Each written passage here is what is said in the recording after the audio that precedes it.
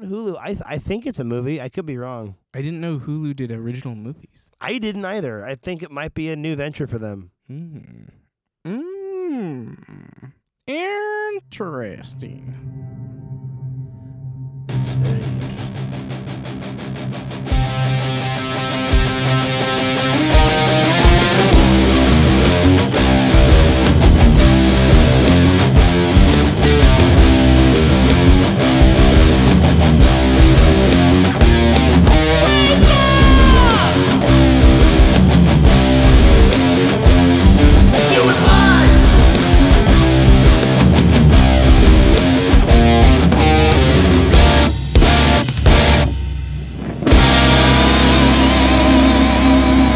Welcome back to Origins and Adaptations. What are you doing? I'd like to say something. Yeah? Welcome back, and I we got hate an you episode. so much. I'm going to murder We got a great episode for you. you. Yeah. My name is Andrew, And I'm Cody. and this is episode 86 of Nerd Weekly's comic book podcast, Origins and Adaptations. 86, yeah, 86. Sweet. Is that a term like I 86'd him? Yeah, it Yeah. means to get rid of. Yeah. Yeah. Oh, no. What does that mean about this podcast? No, Oh, no. no, That's no. 86s. No, Uh, we ain't 86 and no. Yeah, let's just jump right into it. You know, no We fluffing could around. skip that number, kind of like the No. way they skip the 13th floor on hotels. They just Yeah, label yeah, it yeah. 14. Just we 14. could call this We 87. if Just you like, you know, there's Windows 8 and Windows 10. There's no Windows 9. Because we don't need it. We don't need it. This is episode 87, y'all. 87. All right. Okay. Yeah. Jumping right in, Cody. Let's write in. Let's write it. Let's write in. Let's use our words first Yeah. of all. Let's jump right in. Okay. So in the comic scene of news, Joe Hill, who is Stephen King's son, also writer of Lock and Key, which is a really well done horror comic, is writing a new horror comic for the DC Black label. Now, once again, if you don't recognize that name, DC Black is DC's Elseworld new label. Instead of just saying Elseworlds, they are now putting it under this label. And what that means, for those who do not know, this is the non-canonized DC stuff. Yeah. So it's like, if you want to throw zombies in, DC Black.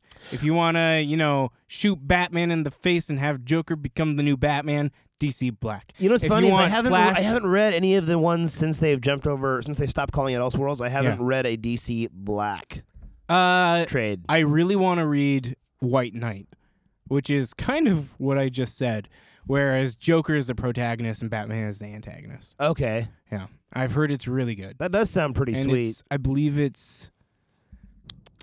I want to say Kyle Higgins, who did some Nightwing stuff.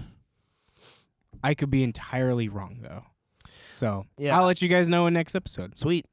But going back to Joe Hill, I am excited for this. He has gone under his daddy's belt of writing horror, and I think he could produce something pretty cool. Yeah. However, it is another Batman comic. So, You find that underwhelming a little bit? there are so many Batman comics. I it's agree. It's bothering me.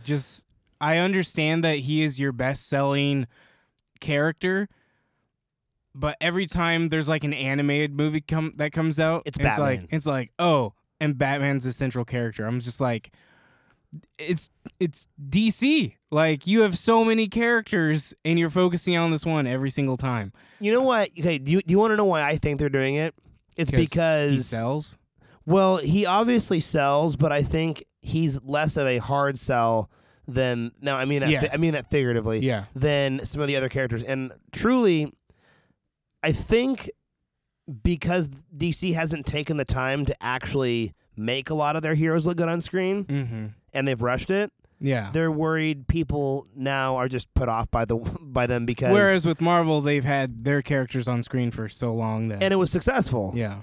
And I think that DC needs to. I think DC, first of all, cinematically, I think they need to kind of, I don't know. Figure things out. Yeah, I was gonna say take hold of the flame, but that might be a little dramatic. I mean, it would be nice if they could just finally put their pants on and walk outside and, put the big boy pants on and actually do something. They attempted it with Aquaman, Wonder Woman, and Shazam. Like, they put the pants on. A little bit, yeah. They got outside, realized the belt wasn't on, and they kind of fell down a little bit. But, they still managed to walk.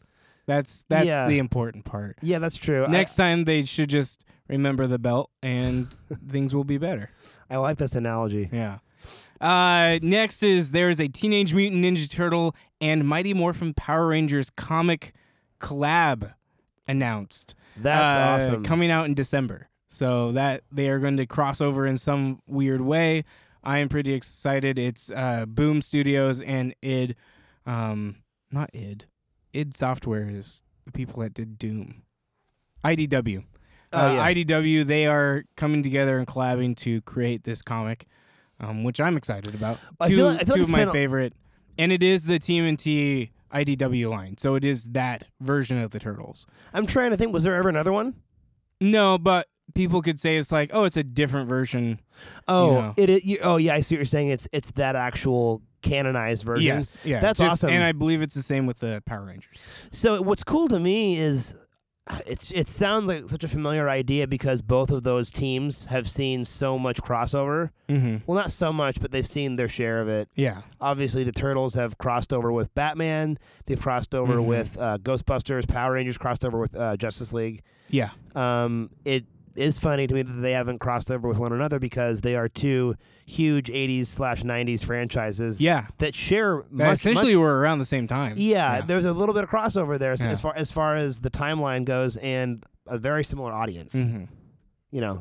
So very much so. Like, here's the thing about these comics. These comics aren't being sold to kids. Yeah. They're being sold to us. Yeah. The people that grew up on these things. Mm-hmm.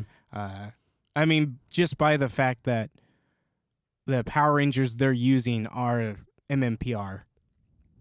Like, kids nowadays didn't grow up with MMPR. Oh, so yeah. it's like, this is for people our age. But you know what's funny is that I've talked to some nerd types who are probably close to about 9 years younger than us, and they grew up with the later Power Rangers.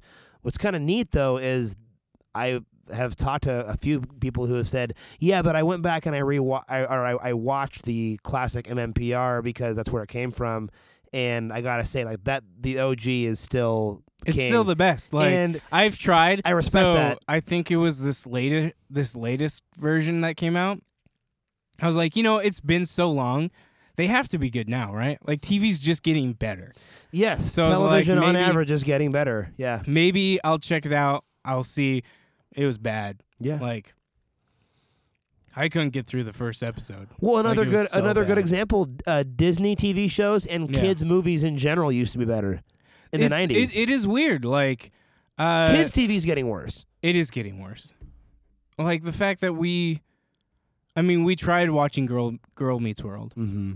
And it doesn't even hold a candle to Boy Meets World. No. It's not even close. And you only watch it to savor those little moments that connect back with the original TV show. Correct. Like, anytime that Corey and Topanga and Sean are doing stuff, that's what you want. When you want the parents there. Yeah, when Eric comes back and, like, they have that whole interaction with each other, and you're Plays like, with squirrels. Yeah, this is what I want. And then as soon as they're gone, you're just like, this is bad. Like, this is boring and not good. Like, the whole Riley and Maya and what's his name? Huckleberry is what she. I just want to say on this show, and in case this ever gets heard anywhere, I don't like Sabrina Carpenter. It's still the fact that I got butthurt over the fact that on her Instagram story, she insulted Elvis Costello, one of my personal favorite singer-songwriters of all time, because, well, A, she didn't know who he was, and accused him of being unoriginal because he took the first name of Elvis Presley because that's an influence of his. Yeah. But it's just so stupid. It's like, he doesn't sound anything like him. What do you mean he's unoriginal? He's not trying to be Elvis. No. Yeah. But anyways, back to our main topic. I just had to go off. Yeah. I just had to go off a little bit. No, I mean, so them being together and doing stuff together makes total sense. Tim Seeley, this is the weirdest one. This was the weirdest piece of news that I possibly could have found out, and I don't know if I'm disturbed or intrigued. Tim Seeley is creating a comic about space porn. What? Yeah, it is not space porn. He is not writing space porn. It is a comic that is central in this universe in which, like, porn is like it's like a currency. And so people make it, I don't know. I was like, I don't know if I'm horrified. I don't know that I quite follow. Yeah, Maybe. I was like, I don't understand this. And like, he kept saying, he's like, it's not porn. Like, it won't be pornographic. It's just the premise. And it reminds me, like, there's a comic I read, by Matt Fraction, who is one of my favorite writers, called Sex Criminals. And the premise is these two characters have sex, and when they do, it freezes time. And so then they start, they start robbing banks and stuff after having sex. That's so and weird. so, like, it is. It's a it weird. still surprises me that you read this, but I'm not judging you. It's weird because it is very graphic, not like super graphic. It's still graphic enough. Though. Yeah, it's graphic enough, and it's like there is that aspect, but the story that's going on is really good. And then it gets to this whole, like, I've gotten to a point in the comic where there's this whole time police where they're police that have the same powers, and so they go around and they see these anomalies whenever this happens, and they track people down and be like, no, we need to keep you under watch. And it becomes this whole thing. Like, I don't know, it's really weird. But so this is where I'm going to give him the benefit of the doubt of this is not a porn comic, but it is this weird concept in which things like revolve around sexual nature. Yeah. So I am cautiously optimistic about it. Yeah. But it's Tim Seeley, which is even weirder, just out of nowhere. Like, yeah. However, speaking of someone who has written pornographic material, Alan Moore is officially retiring from comics. He is really. He is officially. I don't think he's written anything for a very long time, but he's like officially stated he is leaving. He's out. Which he has to be like 120. I mean he's a wizard, so he can live as long as he wants. What? What are you talking about? Alan Moore looks like a freaking he does mad wizard. Who lives in a basement? Yeah. It's where he has that basement look to him. That's where he gets all his power. He is an incredible writer, but I mean, I don't know. It's cool. Maybe he feels like he's had. Maybe he feels like he's had his shot and he's said everything he needs to say. Probably, and then he's looking at the the whole. Who's the other one? Frank Miller. And he's going. He's said a little too much. Yeah. Like, I don't want to get into that territory. Yeah, Frank Miller has definitely just talked too much. Yes, very much so. In the TV side of things, Disney Plus is adding a War Machine TV show now on top of the Loki TV show, WandaVision TV show, Falcon and Winter Soldier TV show. They are now adding a War Machine, which will have Don Cheadle in it, starring in it. Could be interesting. I'm excited. Yeah. I am more excited. We talked about this. Oh, have we talked about this at all? Phase 4? Yeah. I don't think so. Okay, so we're going to get to that. Shoot, peeps. Okay, I just want to apologize, like, for everyone in front of God and country. There's no excuse why one of us, hasn't already brought this up. So like maybe there is, but it's just the reason I'm like it's in my head is because I talked about it on Real Again. Like, I didn't go into depth, but like we talked about it. Okay, right. So that's where I was like, wait, we've talked about this, and so and I did say it on Reel It In that I would talk about it more on here, so we will get into that. Sweet. But S.H.I.E.L.D. is going to end after season 7. Really? Okay. I think they're on season 6 right now, and they just finished the last shoot of the whole entire show, I think, yesterday. So like it's bittersweet, but 7 seasons for this show I think is incredible. I thought it was going to be done after 4. There were a lot of people that thought it was going to be done after 1. So, you know, that's awesome that we got this far. For movies, we have Zachary Levi says that Warner Brothers plans on 3 more Shazam movies and 1 Black Adam movie. 3 more Shazam movies and a Black Adam movie. Okay. Yeah. Okay. That's a lot. God, I know a lot of people, including one of my best friends, said that they liked Shazam, but that it just felt too familiar. And I have to agree, it does seem like one of those movies where after you leave the theater, you go, I liked it. I have seen that movie before, though, kind of. Like, yeah. Where just the concept, maybe not so much the concept, but the storyline, the skeleton of the story feels like it's been done before. Same with Captain Marvel. Yeah. Like, we left, I think it was AJ and I left Captain Marvel, and it was like, Marvel has done everything that they did in this movie before. Yeah. But better. Yeah. Like, that's how we felt about Shazam, I left the movie feeling just so uplifted and happy that it was worth it. And I loved the ending scene with, why am I forgetting his name? Mr. Mind. Isn't that his name? Mastermind. I was like, Mr. Mime. Oh, you said Mr. Mind. Mr. Mind. I was like, Mr. Mime is it Mastermind or Mastermind? It is Mastermind. Yeah. The little caterpillar dude. Yeah. At least that's what I've always called him. Why would I call him Mr. Mind? I don't know. You said that, and I literally thought you said Mr. Mime, and I was like, Mime. That's a Pokemon. There's a Pokemon called Mr. Mime? Yeah. Oh, I didn't even know that. Yeah, he's like a clown looking Pokemon who uses like invisible screens and stuff. Well, that's more than a bit creepy. He is really creepy looking, especially in Detective Pikachu. They've made him realistic, and it's even creepier. And then finally, in news, which we will then just dive into Phase 4 stuff, talking about it. Taika Waititi, who was the director of Thor Ragnarok, for those who do not know, was the third Thor, is coming back to do Thor 4. And the reason for that, he actually wasn't on to come back to do Thor 4, but the reason he is because Akira, which is the project he was working on, is being put on delay. So he is able to come back and do this 4th Thor. So let's just, get right into it. We'll first start with the movies, the Phase 4 movies, because this is something that's interesting with the Disney Plus stuff. They are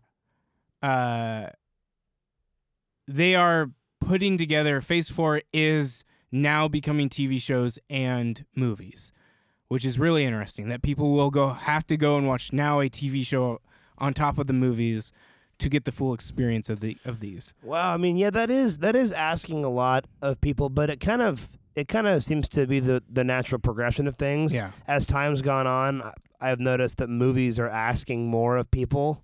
Like, even with Marvel movies having to stay till the end, and then the credits, and then So we have 2 post-credit scenes in a lot of these movies, and then you have to go and watch each franchise's, or Marvel's the main franchise, but you have Thor and Iron Man, and you have the Guardians of the Galaxy, you have Cap, and now you have to keep up with the TV shows in order to understand what's going on in the movies, I'm sure. So it seems to be the natural progression of what Marvel's doing.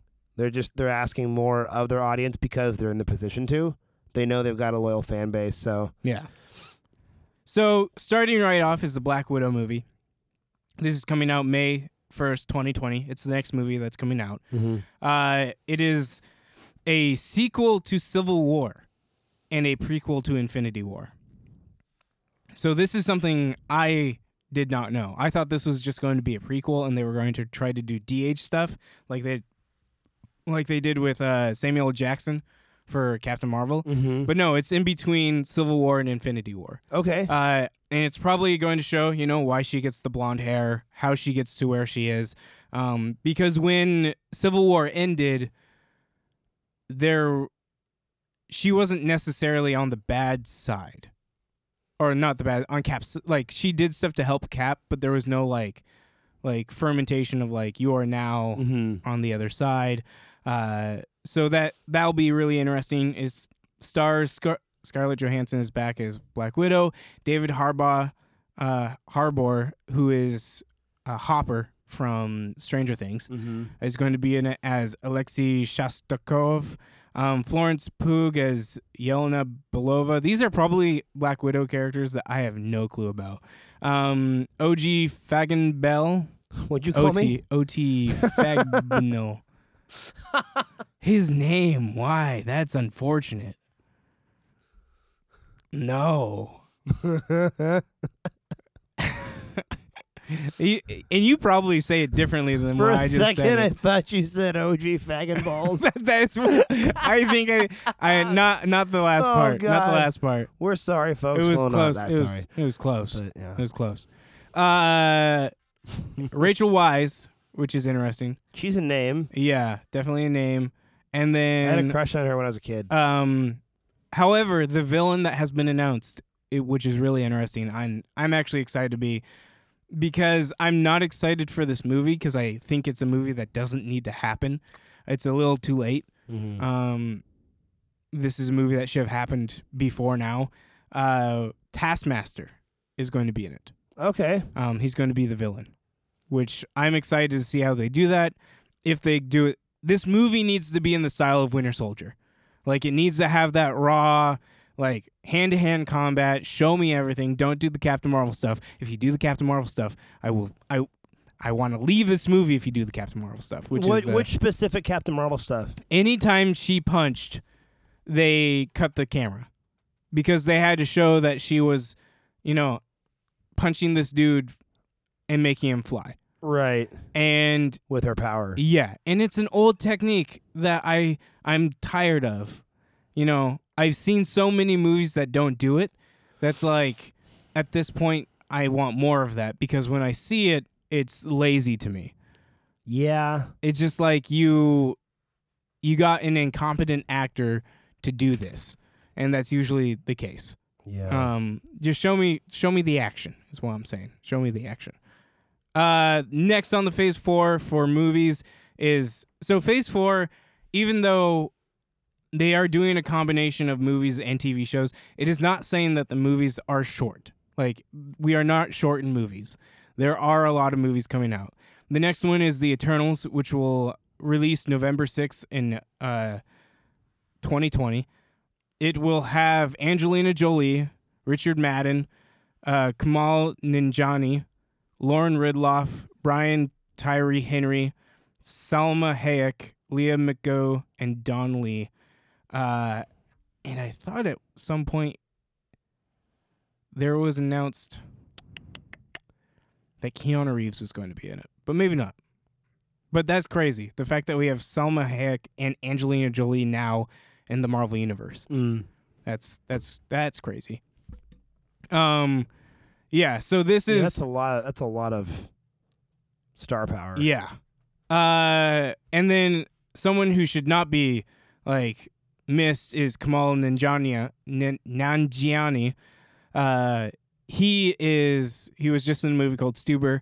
He's in The Big Sick, and he's one of the main characters in Silicon Valley. And he is an incredible comedic actor. I love everything he does. There's not been a lot of synopsis added to this. We don't know too much. I am not a huge fan of the Eternals, and by that I don't mean like I don't like them. It's just I don't know anything about them. Yeah. For those who do not know, there's 6,000 Marvel characters. So whenever someone comes to me and goes, "Hey, what about this character?" And I'm going, you can't count on me to know every single character. Yeah, but I mean, and this is not to make your situation seem less difficult. Yeah. But I feel like I probably go through that even more often than you do, where people are like, who is, like, let's say Constantine, for instance, who is not Marvel. DC. He is DC. So that's not. If we want to go even that more, isn't important. If we want to go more semantics, he's more Vertigo than he was DC. But, True. Yeah. But I always say, well, I don't follow every single character. Yeah. You can't. You can't. Because it's all under one label and it's in one universe. I think a lot of people...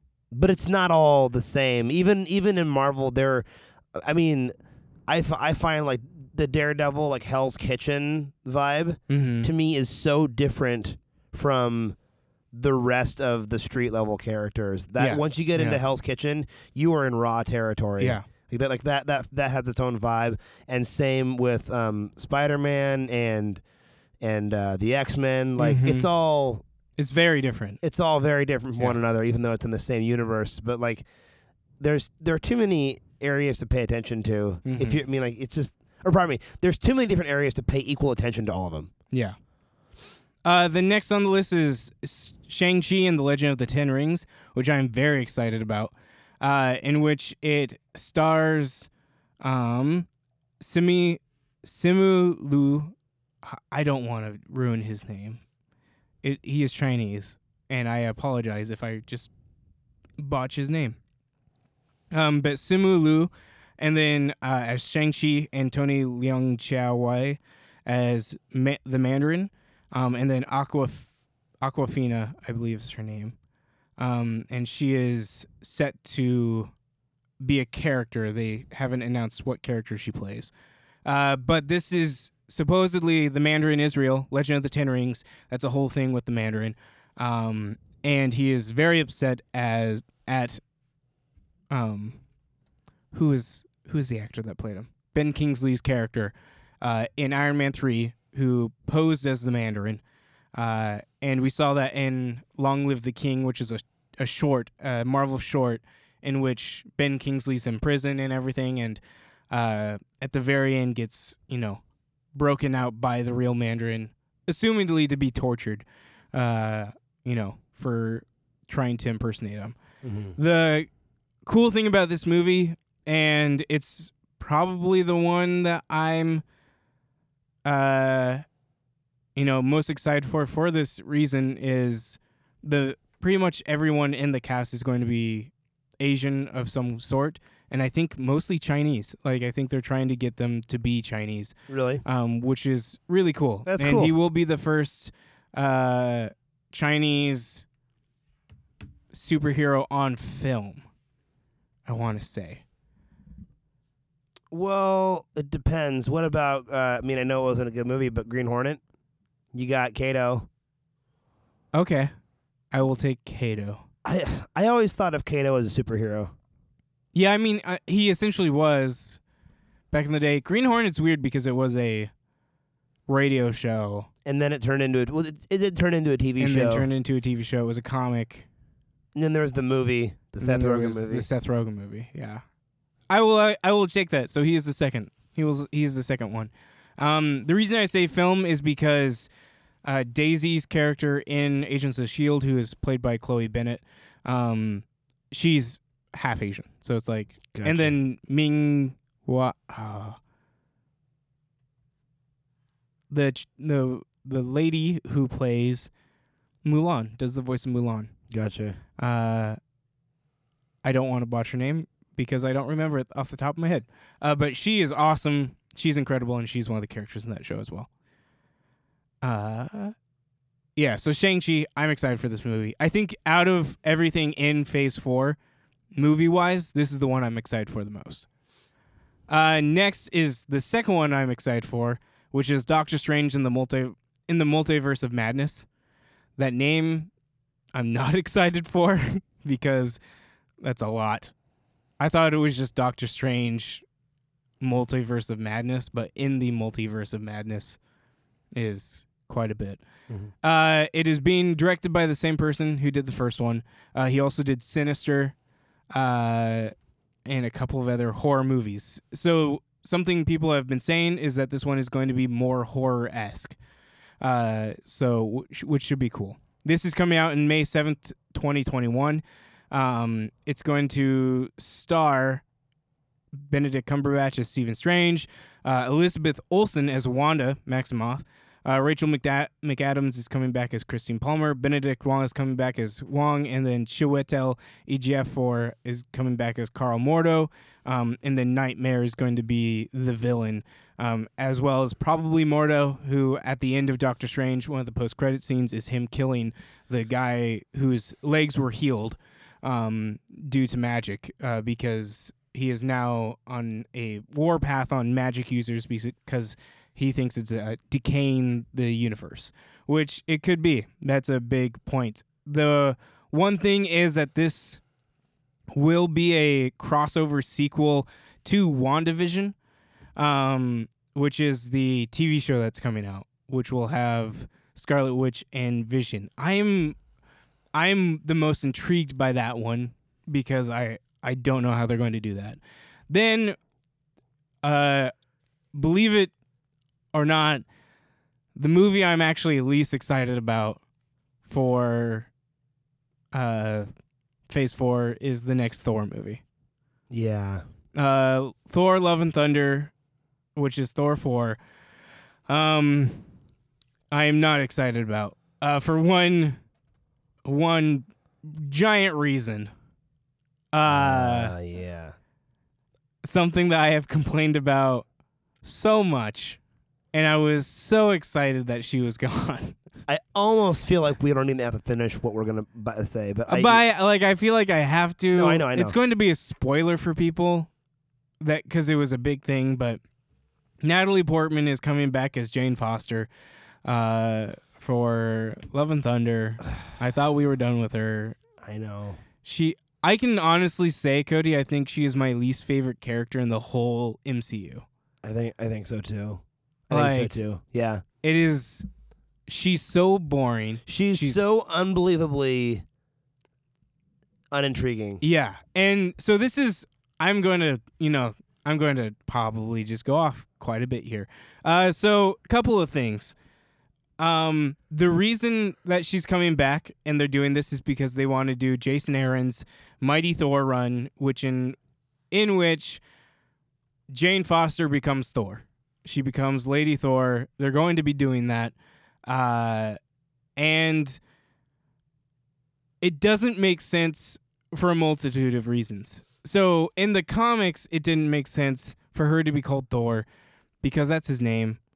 But they were able to use, we'll just call him Odin's son because he goes by Thor Odin's son quite a bit. Yeah. One issue I have is I think they've referred to him as Odin's son once in the MCU. Mm-hmm. So that's weird.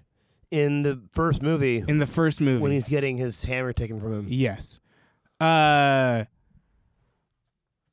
don't reference him as Thor Odin's son pretty much anywhere else. It is always Thor. And it's bothering me even more with the MCU because aliases are becoming less of a thing. Like Tony Stark is Iron Man. Captain America did get passed on to Falcon. But like these characters are becoming synonymous with their essentially monikers. Yeah. However, this is something that has bothered me even with the comic. I don't care that Jane Foster has gained Thor powers. Like, cool. That is cool. You know, she gets the powers, she becomes the main character of the comic. I'm all for it. Her name, calling her Thor just doesn't make sense. When Captain America picked up the hammer and was using the hammer with his shield, he did not become Thor. Right. He just became Captain America who could use Thor powers. Yeah. When Storm in the comic picks up Thor's hammer, she doesn't become Thor. Right. She becomes Storm with enhanced, awesome Thor powers. Yeah, exactly. So that has been in the comic even. Like, that is my main problem with her becoming Thor in the comic is it to this day, and a lot of people try to justify it, and there's been no way that someone has used it as a justification and it actually making sense to me. I just don't understand how you can Yes. So we're going to ignore that. Jane Foster in the comic is a way better character. She is incredible. Yeah. I like Jane Foster in the comic because she is a person that goes out and actually tries to help people. She is a nurse. She is a doctor. A naughty doctor in physics who wants to get her name out there so she can, find something. I didn't like that twist. She actually helps people. Like she actually wants to help people. So it makes sense when it's, hey, we need someone to become worthy. She picks it up. She can become worthy. That she has that strive for the betterment of people, of a people group of some sort. And I can totally see that. I can get that. This Jane, I don't get that at all. If you told me that she's one of the people I can go and pick up a hammer and turn into and get Thor's power, I would laugh at you. I'm worried. I think it's a huge mistake, and I just don't buy her looking. I mean, they're going to give her a costume, and I just don't buy it. Yeah, it's and then gonna look weird. It's going to be odd. Natalie Portman, just telling you now, you need a steroid up right now. Well, I also want to say, there's just been a huge disconnect because she hasn't had any presence in any of the movies lately at all. I mean, that was going to be my next point of... There's a huge disconnect there. She's not been an established character for a couple of movies, and now we're bringing her back in. Not only that, Mjolnir's gone. Yeah, I don't know what they're going to do. I don't understand that because the power is within Thor, him as a person. And the reason he loses that is because he becomes unworthy, which now are we just going to do the storyline again of that he becomes unworthy because he was pretty sure he was unworthy in Endgame. Yeah. That was a whole thing. So there are a lot of things in here that I'm just I'm not on board. I wish Tessa Thompson was becoming the next Thor. That character. Just take her character, Valkyrie, and replace Jane Foster. Yeah. Yeah. And then they came out and was and Tessa Thompson is either bisexual or gay. And it became a big thing. And it was you mean in real life? No, the character. The character, okay. In the movie. I honestly didn't know. That's because it's not a big deal. Literally, what I loved about Thor Ragnarok is there wasn't a romance love story. But I mean, I guess this is called Love and Thunder, so I don't know. Moving on, actually not moving on. I don't know if it's in Phase 4, but they did announce a very special last-minute movie, which is going to be Blade, which I am very excited about. It's going to be the bad guy in Luke Cage, the first half of Luke Cage. Do you remember? Oh, yeah. The guy who played Cottonmouth? Mm-hmm. He's going to be playing Blade. Oh. Yeah. Which is another stamp of the Netflix shows don't exist. Yeah. Yeah. So I like Blade. That's fun. Yeah, for those who don't know, Blade is a vampire, half human. The Daywalker. So he has all of the benefits of a vampire without the weaknesses. Yes. I will say this, though. I'm a huge sucker for the very first Wesley Snipes Blade. I don't remember Deacon the sequels. Frost is the... Yeah, well, Stephen Dorff. Yeah. Was it Stephen Dorff? It might have been. The character's name is Deacon Frost. Yeah, I was just curious if that was the name of the guy who played him. And then, for those who don't know, Blade... in Blade 2, which is directed by Del Toro, the bad guy's name is Nomak, and my brother, that's his handle for pretty much everything, is Agent Nomak, named after this character. Yeah. In Blade 2. So, man, I like. That's the one where the face opens up. Oh yeah. Really creepy.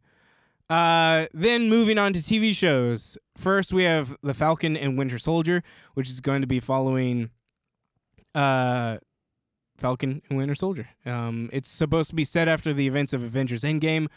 First season will premiere in August 2020. I think the main premise is going to be him essentially becoming Captain America. It's Falcon learning the ropes and stepping into the shoes. Show him the ropes. Show him the ropes. Sorry. I'm just excited because that duo is really fun. Sebastian Stan and Anthony Mackie. I really love them in Civil War. It's one of my favorite interactions.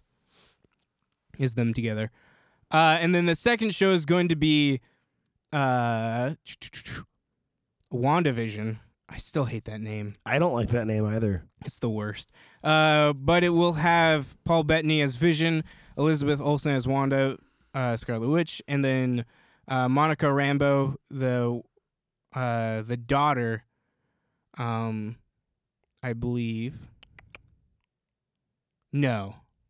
Yes. So I'm excited. I'm excited for the show. Mm-hmm. I'm not excited for that name. That name is really terrible. WandaVision? Yeah. Yeah. Then we have Loki, which is going to be starring Tom Hiddleston as Loki. That's all we know. And the worst logo in the world.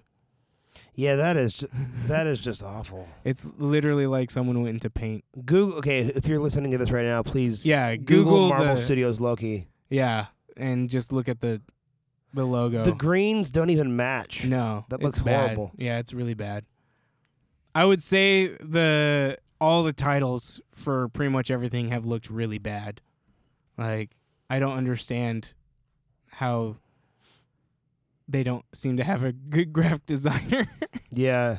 And then I think last but not least, which I'm extremely excited for, is Hawkeye with Jeremy Renner, and it's going to be the introduction. Actually, the Hawkeye logo is pretty good because it's essentially the Hawkeye logo from the comics.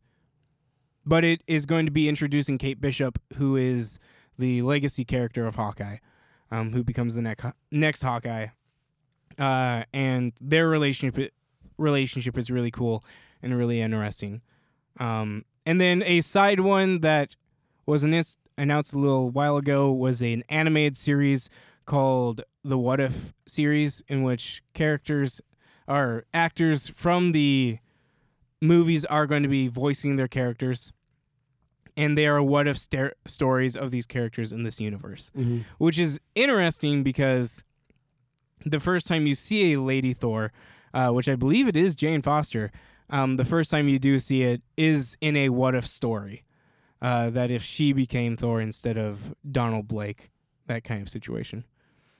Which, once again, makes more sense in the comics because they set up that scenario where Donald Blake does become Thor, but they didn't in the movies. Yeah, they ignored that in the movies. Yeah. Besides that one little Easter egg where she has, where it's like her ex-boyfriend is Donald Blake. Yeah, it's his scrub with his tag on it. Yeah, isn't that what it was? Well, yeah, because she gave it to him, and he's like Blake, and she's like ex-boyfriend, and so it's like, oh, okay. Which is weird because it's a reference that Donald Blake still exists in that universe. Yes, he exists somewhere. Yeah. Happy and not dealing with shenanigans. Good for him. Yeah. So that is all that's he on also the... doesn't have to be alongside Natalie Portman's crappy portrayal of that character. This is what... I'm going to go on a rant here. This is what bothers me about this. Okay. Once again, roided up. Like, you need to get her to the point. Don't put pads on her. They need to Linda Hamilton her. Like, like Linda Hamilton in T2. Yes. Like, she needs to be able to kick butt, and I need to believe it. Because you look at Chris Hemsworth and Chris Evans, and their bodies are sculpted. Like, Marvel. They are incredible. They work hard at that. Like, incredibly hard to get to that point. Don't be lazy here, Natalie. I'm telling you. Don't do it. You got to go hard in the paint. You need to make me believe that you can punch a dude and make him go flying. Man, you know what I'm really dreading? Those moments where I call them power moments, where someone's just walking really fast with that stern look on their face. You mean all of Captain Marvel? Yeah, she was like the queen of it, but they even had some cheesy moments in Well, yeah, I guess Scarlett Johansson's first appearance in Iron Man 2, where she knocks out all those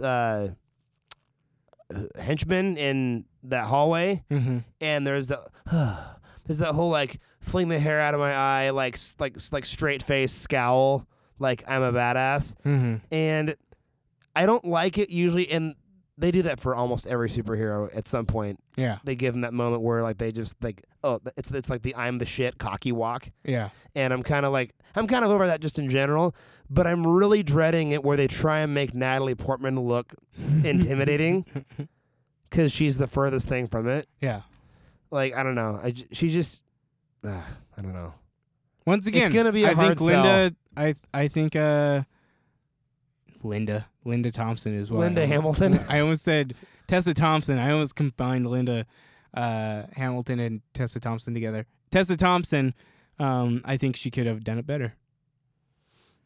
Not saying that Natalie Portman is a bad actress. She's an incredible actress. She is a really good actress. She just happens to not do a good job in franchise like fantasy or science fiction franchises that I like. Yes. So that is it for news. That is it for Phase 4. If we learn anything more, we will let you know. Any last thoughts, Cody? No, I think we've said pretty much everything. So people have asked me my thoughts, and my thoughts are, at this point, I really don't care. So there we go. I will watch it. Yeah, I mean, I'm going to, but there's just been I will say this: there's been so much Marvel stuff that I don't really get excited about it anymore. I do. I was excited about Spider-Man Far From Home just because I really do I love Tom Holland as Spider-Man. Yeah. But aside from that, I feel like there's just been so much of it that it's hard to get excited about it the same way. Well, and here's the interesting thing. The reason I was excited about any of the Marvel stuff is because we had a story that was happening. Like, everything connected. Yeah. And I look at what they had just shown me, and I look at that map, and I go, I feel like they don't have a plan. Like, there is no Avengers movie in this. Yeah. In Phase 4. These are all just set in different areas. One is a prequel in between movies we've already seen. Based on a character, spoiler alert, very much a spoiler alert. If you have not seen Endgame, leave. Who dies in Endgame? It's not Guardians 3, so we know that Thor's interaction with the Guardians is going to be short-lived in Thor Love and Thunder, unless him leaving is the reason we're getting Natalie Portman's character, which if we're this is what hurts the most. If we're replacing Chris Hemsworth's Thor with Natalie Portman's Thor, yeah, I'm done with that series. I think it's DOA. I'm gonna say that's it right my now. Man. That's my man. I know. I do believe in Waititi, the director, to make it entertaining and fun. I'm just hoping that her coming in as Lady Thor is just a small little bit as a nod to the comics. Do not make this an established thing is my whole thing. No. So, I mean, everything from the first Iron Man to Endgame, that was a saga. That was a big chunk of my life. That was 10 years. I know. 11 years, long. I think. So it's that was 11 years, yeah. And to think, even when Spider-Man came out, I was excited, but I wasn't there day one. I went and saw it that weekend. It was this moment of, I don't need to go and see these movies day one anymore. Yeah. I don't know if they really have a plan the way they did for the original phase. Not phase, but the original set of phases. Yeah. They did say after this phase, they do have plans for Fantastic Four. They said mutants, not X-Men. They said mutants specifically. And Guardians 3 and others. One thing that was left off is the next Spider-Man movie. They did not talk about that at all. And they did not talk about there was another thing. No, they didn't talk about Guardians 3. They said Black Panther 2, and the other movies, and they left out Guardians 3 and Spider-Man. Gotcha. So we don't know when those movies will come out, which is weird because these are characters that might be aged. Like, we won't get the fallout of Far From Home right away. But moving on, that is it for news. We are going to move on to our main topic. It's just a fun little topic. Yeah. That I'm excited to just lists, right, basically. Yeah, it's just a list, but it's a list that I wanted to bring up because last week, Jonathan Hickman released his first X-Men comic. Okay, which was called House of X. Mm-hmm. Incredible. I loved it. I highly recommend it to everyone. I'm not going to spoil anything because I legitimately do think people should go read it. It is one of the first things I've wanted from an X-Men comic in a very long time. And the premise is essentially if the X-Men are just tired of everyone. Yeah. Yeah. And that's what it is. That's cool. That essentially mutants are now coming together as a whole and working together. And they want to be their own thing. And if you don't leave them alone, there's going to be consequences to that. Mm-hmm. So I'm excited for that. But today we are going to be discussing our top 5 favorite X-Men. I'm excited for this. I got my list right here. So I do want to preface, I hope you did this, but I'm talking about X-Men, not X-Men characters, so characters in the X-Men comics, but people who were on the X-Men team. Does that make sense? It did, and then when you... Not villains. So not mutants is what I'm saying. X-Men like actual X-Men. Yeah, I didn't include any Cool. villains. Just want to make sure. So specifically people who went to Xavier's school. And we're a part of the team X-Men. Okay. I mean... I'm trying to think of any occasions of any comics. Like a lot of X-Force weren't on X-Men. A lot of them weren't. Oh yeah. Like sure. I don't think Domino has ever been on the X-Men. Yeah. No, yeah, I'm specifically listing X-Men, like X-Men proper. Correct. Yeah. Cool. My number 5 is Rogue. Nice. I really like her character. I like the dynamic that she has of this, this power in which it sucks the life energy out of people. Mm-hmm. So it's not just, I take your power and I can use it, but she is harmful to normal humans just because she will suck their life away if she's not careful. And so she has to put on this protective clothing constantly. She can never really touch anyone. She can't have that physical feel that we have, that sensation in our fingers and stuff like that. Yeah. Just because she might kill the person. Yeah. It is an interesting concept, but it's a cool power of like, I can take your power and use it for like a short duration of time. Yeah. Rogue almost made my honorable mentions. Okay. I mean, there's so many X-Men. Yeah. Oh yeah. Like she's awesome. There's a ton.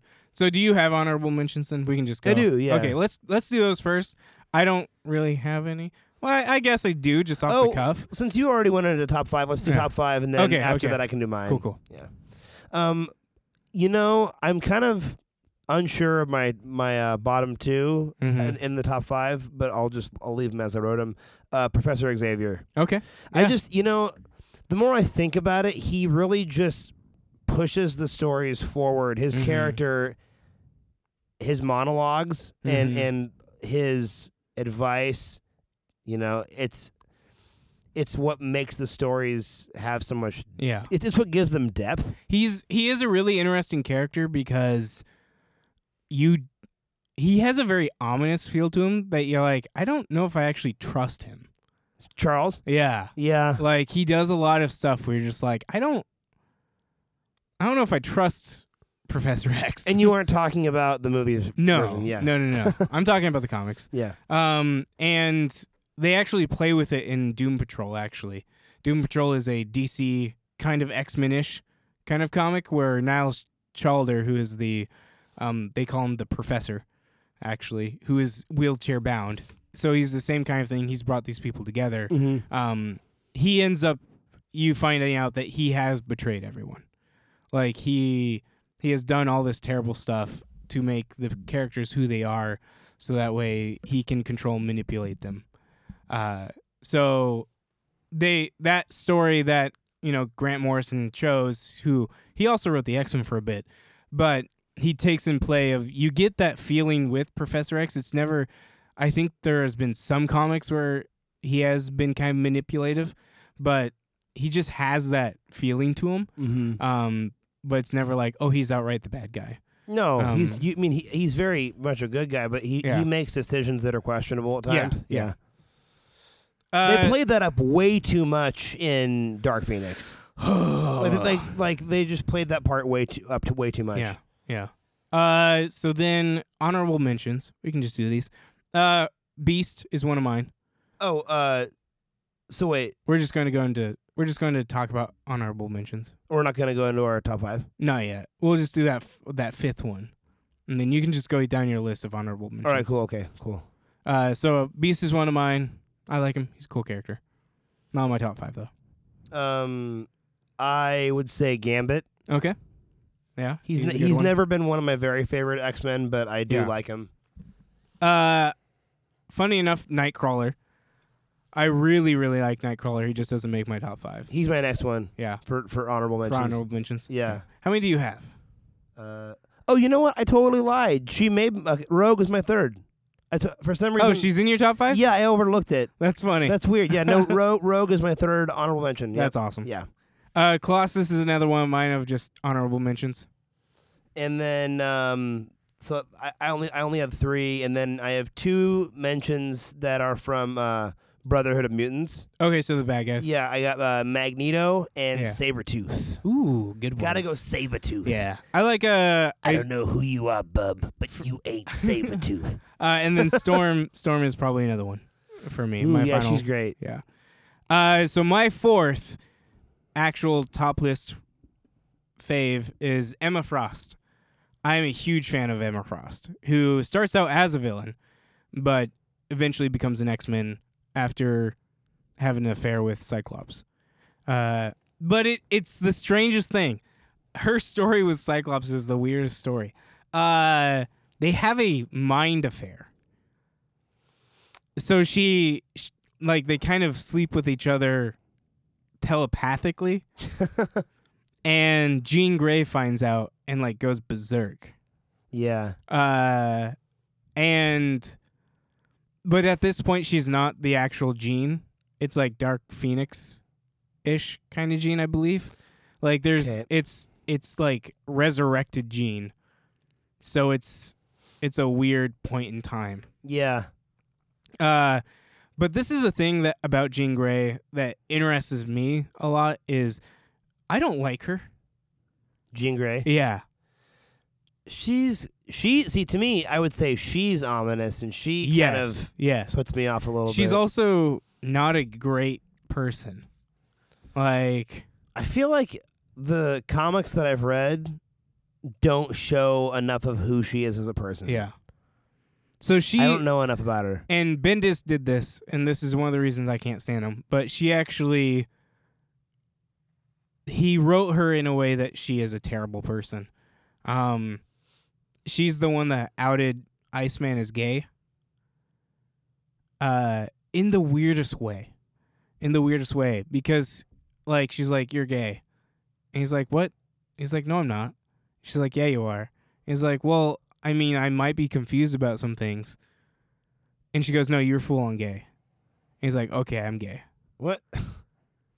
And it was really strange because it's at this point of she's reading into his mind. Mm-hmm. They're teenagers. And it's this weird fact of, did she just make him gay? She convinced him that he was? It felt that way. Yeah.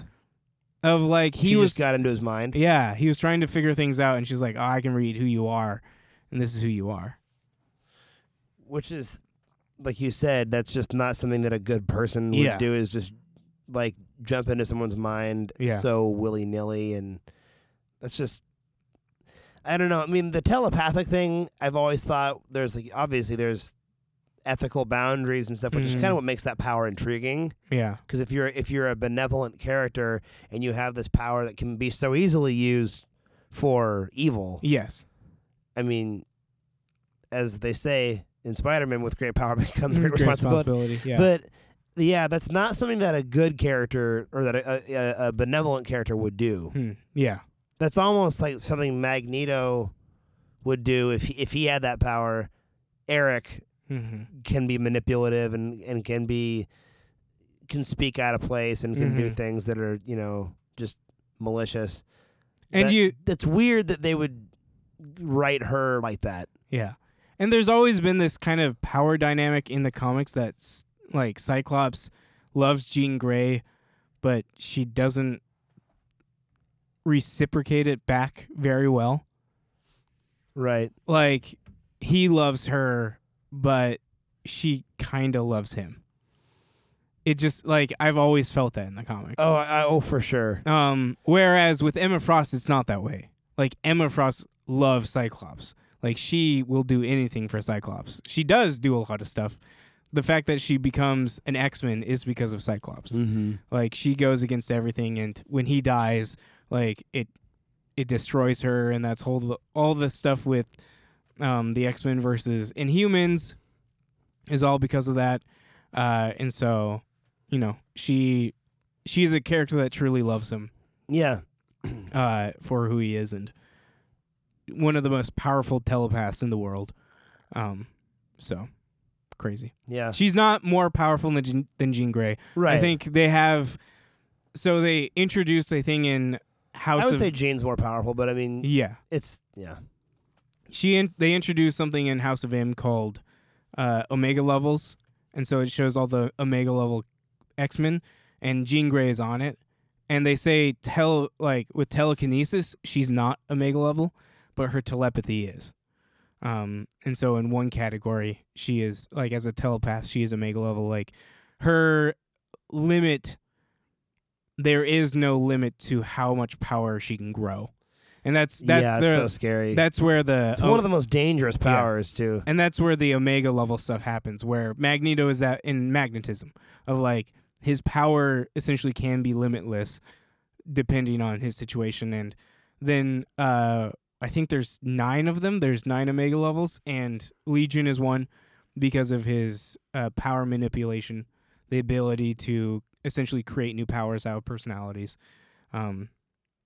He's an Omega level X-Men or mutant.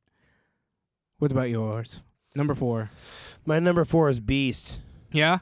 Yeah, I really like Hank a lot. I think the juxtaposition of what an enlightened, gentle person he is, and his intelligence with science and all that is so beautifully juxtaposed with what a savage fighter he is. Yeah, he's so brutal when he fights, and the thing is, he's such an asset to the team. Mm-hmm. He really is one of the most important team members. Yeah. He's one of those. He's the smartest X-Men. Yeah, he is. And, I mean, he may not be the tactician that Cyclops is. Because Cyclops, I'd say, is like the cap of the group almost. Yes. He's the leader and he's the tactician. But I would say along with Cyclops and Professor X, I consider Beast to be one of those. He's the glue. Yes. Without those 3 people, I feel like the team is weaker. Yeah. And I think at this point, Storm. I know less about her impact on the team. I know that she's the second leader after Cyclops. Oh, is she? Yeah. Yeah, I guess anyone who fills those leader shoes, obviously you can throw them in there too. But if we're talking about the classic lineup, like with the First Class, I mean. The actual First Class? The actual First Class. Cyclops and Beast are definitely, if you lose those 2, the team falls apart. I feel like morale goes down. Yeah. Without them, and I don't know. Like I said, Beast is such a savage fighter, and he's also so incredibly intelligent. Mm. Without him, the team is way. And I love that he's far weaker without him. Yeah, I love that he's like a thespian too. Yeah, of just like quoting Shakespeare all the time. Well, and also I gotta say the fact that one of the finest casting decisions, Kelsey Grammer. Yeah. one of the finest casting decisions in the history of superhero cinema. Yeah. Amazing, so cool. So my third is Archangel. You love Angel. You love some Angel. Yes, I do. Totally botched in all the movies. He was fantastic in so good in Apocalypse. Yeah. So good, edgy German kid who fought in rings, killed people. That's Angel. No, I love the gentle aspect of this character, that he lives up to his name of like when people see him. I believe he has healing ability as well, and so it just has this cool aspect to him, that he has the wings, he can fly around, he can heal people, he gets people out of situations. Mm-hmm. He's the medic of the team. He's like to the point where it just reminds me of the Mercy character from Overwatch. Like she flies in, gets people out of situation, gets them out. Yeah. He's the rescue. He definitely is that role. Yeah. For sure. He's cool also to the point where one of the coolest costumes too. Yeah. At least when he was it Angel or Archangel where he had the sweet purple and blue suit? That's Archangel. So which is a part I love, in which he gets kidnapped essentially by Apocalypse. Yeah. And experimented on. Right. And becomes the Horseman of Death, Archangel. I remember that that in the cartoon. That was a sweet arc. And it's an awesome costume. Yeah. Yeah, that's really cool. Yeah. It's really cool. Are you up next for me? You are next. I am. We just talked about Archangel. Oh yeah. My number 3, Colossus. Nice. I love Colossus. I find him he's such a good old boy. Yeah.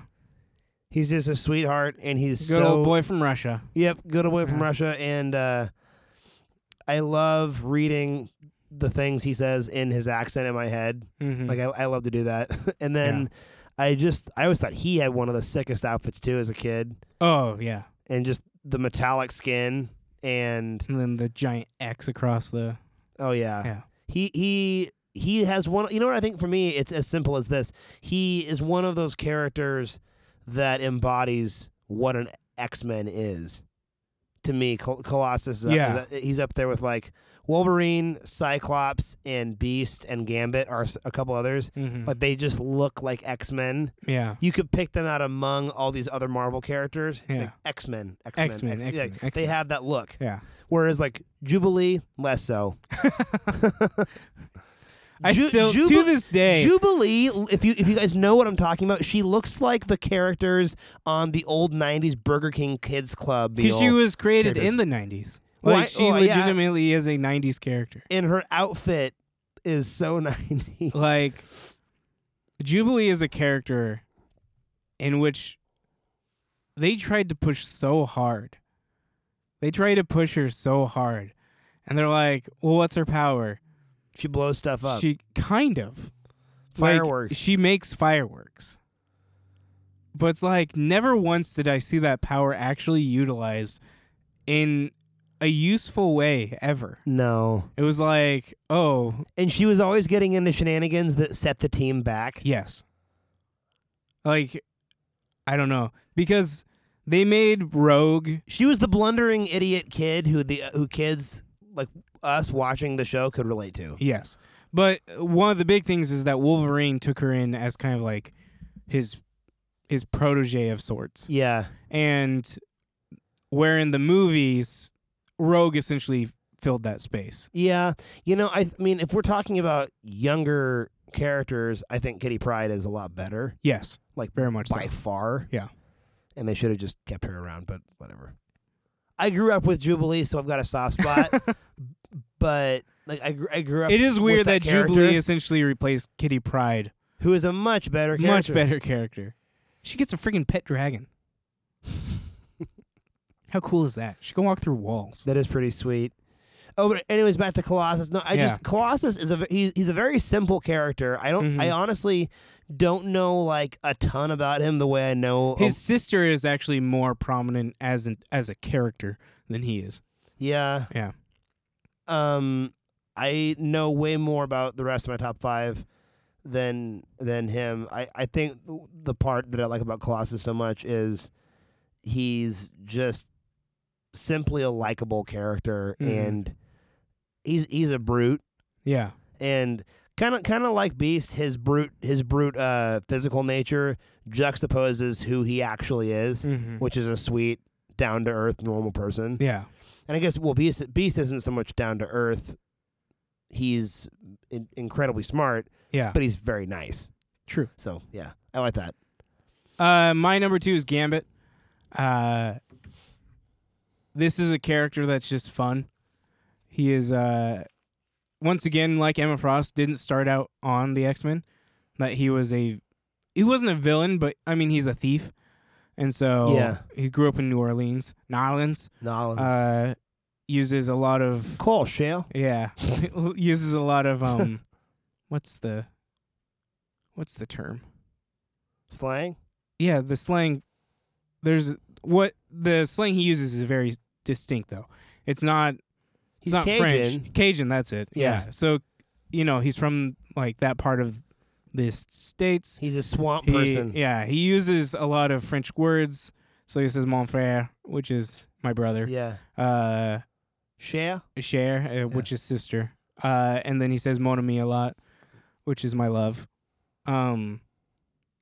But he's a fun character. I love his power.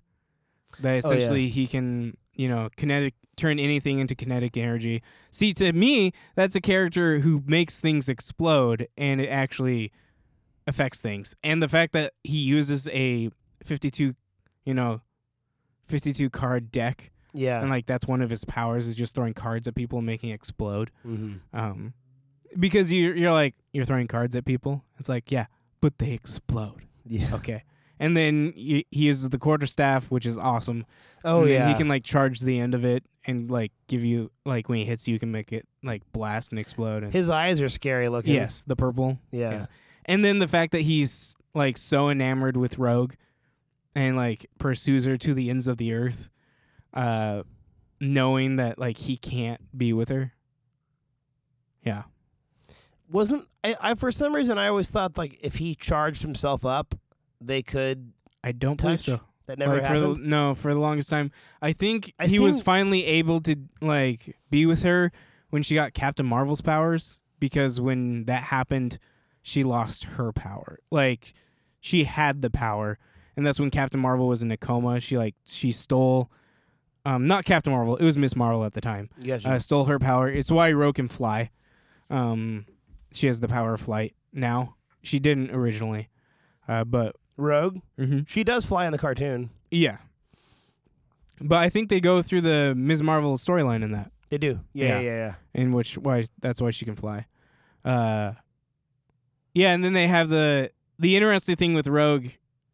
We're going back into Rogue. But the interesting thing about Rogue in the movies is that they made her like this girl who was lost and Wolverine finds her and blah blah blah. Whereas in the comics, she's actually found by the Brotherhood of Mutants and essentially dates Magneto for a while.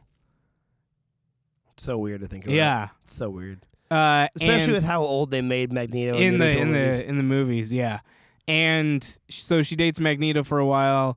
Mystique essentially adopts her as her daughter. So you have that whole aspect. But it's weird.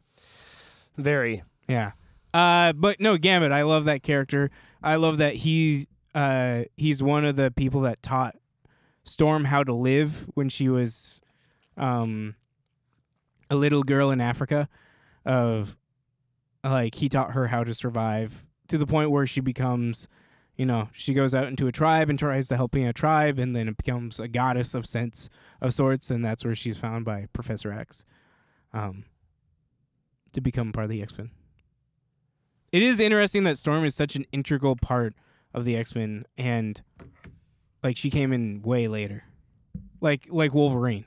Those are two characters that are, when you think of X-Men, you usually think of like Storm, Wolverine, Cyclops, Beast. Like no one thinks of the original 5 so much. Like Cyclops is up there and Beast is up there, but like Jean Grey, Archangel, Iceman. Like I think a lot of people forget about Iceman.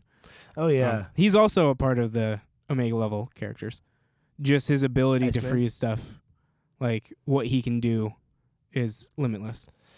Yeah, because unlike, let's say, who's another common freeze character in the Marvel universe? The two examples that I was coming up with weren't going to work because they're DC. I can't think of. When I think of it, I think. Are there no other freeze characters? Not that I know of. There probably are, but like when I think of freeze characters, I think of Iceman, Mr. Freeze, and Captain Cold. So Sub-Zero. No, I wasn't even thinking. Okay, no, yeah, I know. There we go. Who is your number 2? My number 2, Wolverine. Yeah, I figured. I love Wolverine. Yeah. I don't feel like I honestly don't. We've talked about feel like it. I need to go into it. He's a badass. His story arc is incredible. For anyone who hasn't read it, I strongly suggest reading the original Chris Claremont, Frank Miller miniseries. It's awesome about his love. I'm forgetting her name. Japanese woman. Yes. And that story takes place in Japan. Yes. And when he leaves the X-Men? I believe so. Yeah. I think so, yeah. And another fantastic one, if you get the chance to read it, I know I've sung this book's praises many times, is Wolverine Weapon X. Okay. Written by Barry Windsor Smith. And he did the artwork and the story for it. Which boss. It's awesome. The Wolverine movie Origins was loosely based around, yeah. Loosely because that movie's terrible.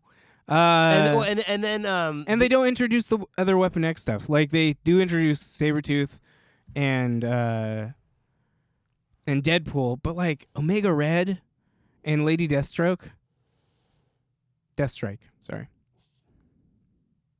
Really cool characters. Yeah. Oh, I was also going to say the other Wolverine movie, which the name of it's escaping me. The Wolverine. Is it just called The Wolverine? Yeah. So there's Wolverine Origins. That was loosely based on Chris Claremont's. Yeah, with the Silver Samurai and. Why am I forgetting the name of Wolverine's love interest? I can never remember her name. Himiko or something like that. Something Japanese. It's very Japanese. It's very, very traditional Japanese. Yeah. With the Silver Samurai in it, and all that. That's classic stuff. I'm trying to remember if there's any other classic Wolverine stuff that I really like as much as those two. I think those two are like the clear favorites of mine. Yeah, I think Wolverine for me goes way back to my childhood as a favorite character for me. I went for words. I went as him for Halloween at least 2 years in a row. Nice. Yeah, I had the brown and yellow costume. Classic. And the plastic from the TV show. Yep. Oh no! The TV show is yellow and blue. Yeah. No, it was the comics, the 80s. The original. Yeah. And I think I mean we can both. I'm pretty sure our number ones are the same. Cyclops. Yeah, let's talk about that for a little bit. I love Cyclops. Incredible character. To me, he is a very tragic character. He is. He leads the X-Men, so anything that happens to the team, he puts on his own shoulders. He's an incredible tactician, to the point where he understands everyone on the team. Wolverine has said himself that he's afraid of Scott, of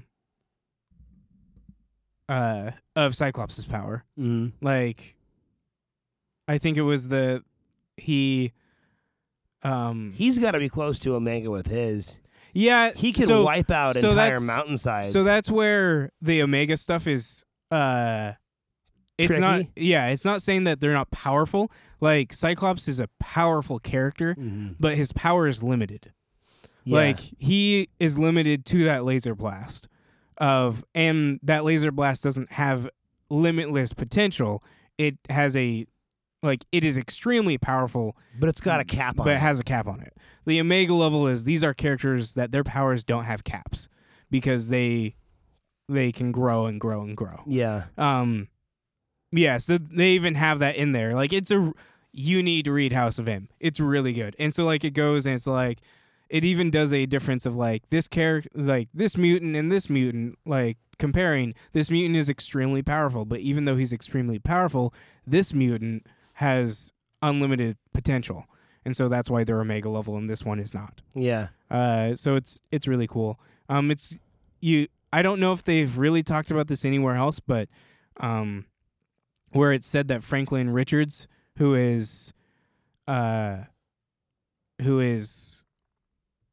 Fantastic and Invisible Woman's son, who is extremely powerful, he is on that level of Omega level, and that he's a mutant, that he is not just superpowered for superpowered being, because his parents are. Like, he is a mutant. And yeah, his power is limitless. Like, I would actually say Franklin Richards is the most powerful being in the galaxy, in the universe, to the point where he could control universes being made and send them and create them. Wow. Yeah. So back to Cyclops. Yes. I was gonna say, I think the proof is in the pudding with that character, in the sense that so much of the drama and the story in X-Men revolves around him. Yeah. And his tragic nature and what he goes through. Yeah, and to the point where one of the last points we see of Cyclops before he dies, in Secret Wars, is that he says Magneto was right. Like, that was actually a big point in like 3 to 4 years ago that they had in X-Men. Mm-hmm. It was Cyclops said Magneto is right. That humans, like, don't deserve the Earth, essentially. And it was after the genocide of, what was it called? Genesis? No. Geonosia. Okay. In which I think 13 million mutants were killed, which is crazy. Yep. Wow. Yeah. And a dark hush falls over the room. Yeah, 13 million. Like it actually happened. Yeah. And that's actually a point in the in House of M that there's this doctor who says the rate in which mutants are appearing is so fast that if Geonosia didn't happen, then they would have overtaken humans as the more dominant species on the Earth by now. Wow. That's cool. Yeah, and then they have a point of like in the next but even with that, they will be the most dominant in the next 20 years. And so like it's this whole I remember watching, I think I've said this on the podcast, but it's probably been a long time. It might even go back to when we were in the in your room. Oh yeah.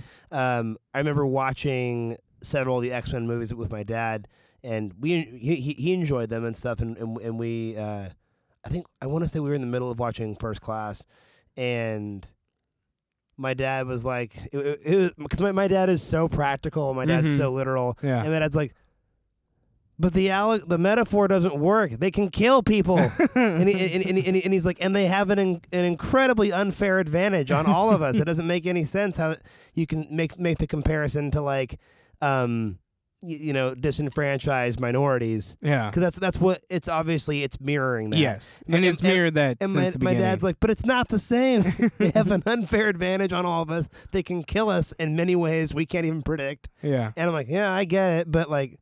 You still can't treat them wrongly. No, I was gonna say I admit it, but it's a pretty good movie. Well, that is it for our top 5. Moving on to a segment we haven't done in a long time. Yeah, which is favorite recent reads. Yeah, I've actually essentially just dropped mine quite a bit. What do you mean you haven't read this week? No. Like dropped hints. Mine is House of M by Jonathan Hickman. Oh, I thought you were gonna say you haven't read it. No. I'm I think halfway through The Strain, which is a Del Toro horror comic about like zombie-ish vampires. Really cool. Really nice good stuff. Yeah. Mine is Superman American Alien. Okay. And you read this how long ago? 2 years ago? 2 years ago sounds right. 2 years ago? Yeah. My girlfriend's brother-in-law recommended it to me, and I said, well, your taste is so similar to my co-hosts, who has recommended me so many things that I've enjoyed, and he also is a big Jonathan Hickman fan because he's a wonderful man. By the way, Daniel, I hope you're listening to this. Yeah. Anyways, he was telling me that American Alien is just a really great retelling of not just Superman's origin story, but Clark Kent's origin story. Yeah. And they really focus very little on Kal-El. In fact, he knows in that story, it's kind of interesting. He knows like Jack. Yeah. About I think he knows he came from another planet. But at this point, I mean, even when American Alien leaves off, I think he knows very little about Jor-El or Lara and Krypton. Yeah, well, it's like oh my goodness, so many cool things happen in it. Like one of my favorite highlights had to have been when he was on that yacht pretending to be Bruce Wayne. Deathstroke somehow finds out and then tries to go toe to toe with him. Yeah, and a drunken young Clark Kent frickin' boomerangs him off the ship. And Deathstroke goes, "What the?" And he just like goes flying, just like across the ocean. And he's like, "What is going? Like, what just happened?" Like that was Bruce Wayne. Yeah. And that's gotta be one of my most favorite like comedic moments that I've ever read in any comic book. That was just an awesome moment. Just great nerdy moment. And I loved the ending fight with Lobo.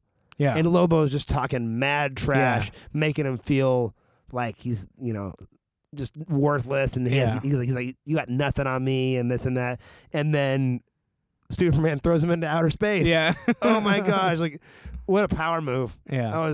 That was such a power move, like in a video game. It was just, oh man, I got chills, huge smile on my face. Yeah. I have one right now. I'm just thinking about it. I can confirm. Yeah. No, it was a really, really enjoyable read, and there's some cool emotional stuff in there where, Clark's been in Metropolis for a while, and he's kind of falling out of touch with some of his friends, and they visit him, and one of his friends and he have an altercation, and basically Clark realizes he has to remember who he is, and stop being just a big shot, and that was really great. I liked that a lot, and then the final kiss with Lois at the end, and that was just really, really well told, cute story with a lot of power in it, and a lot of good feels.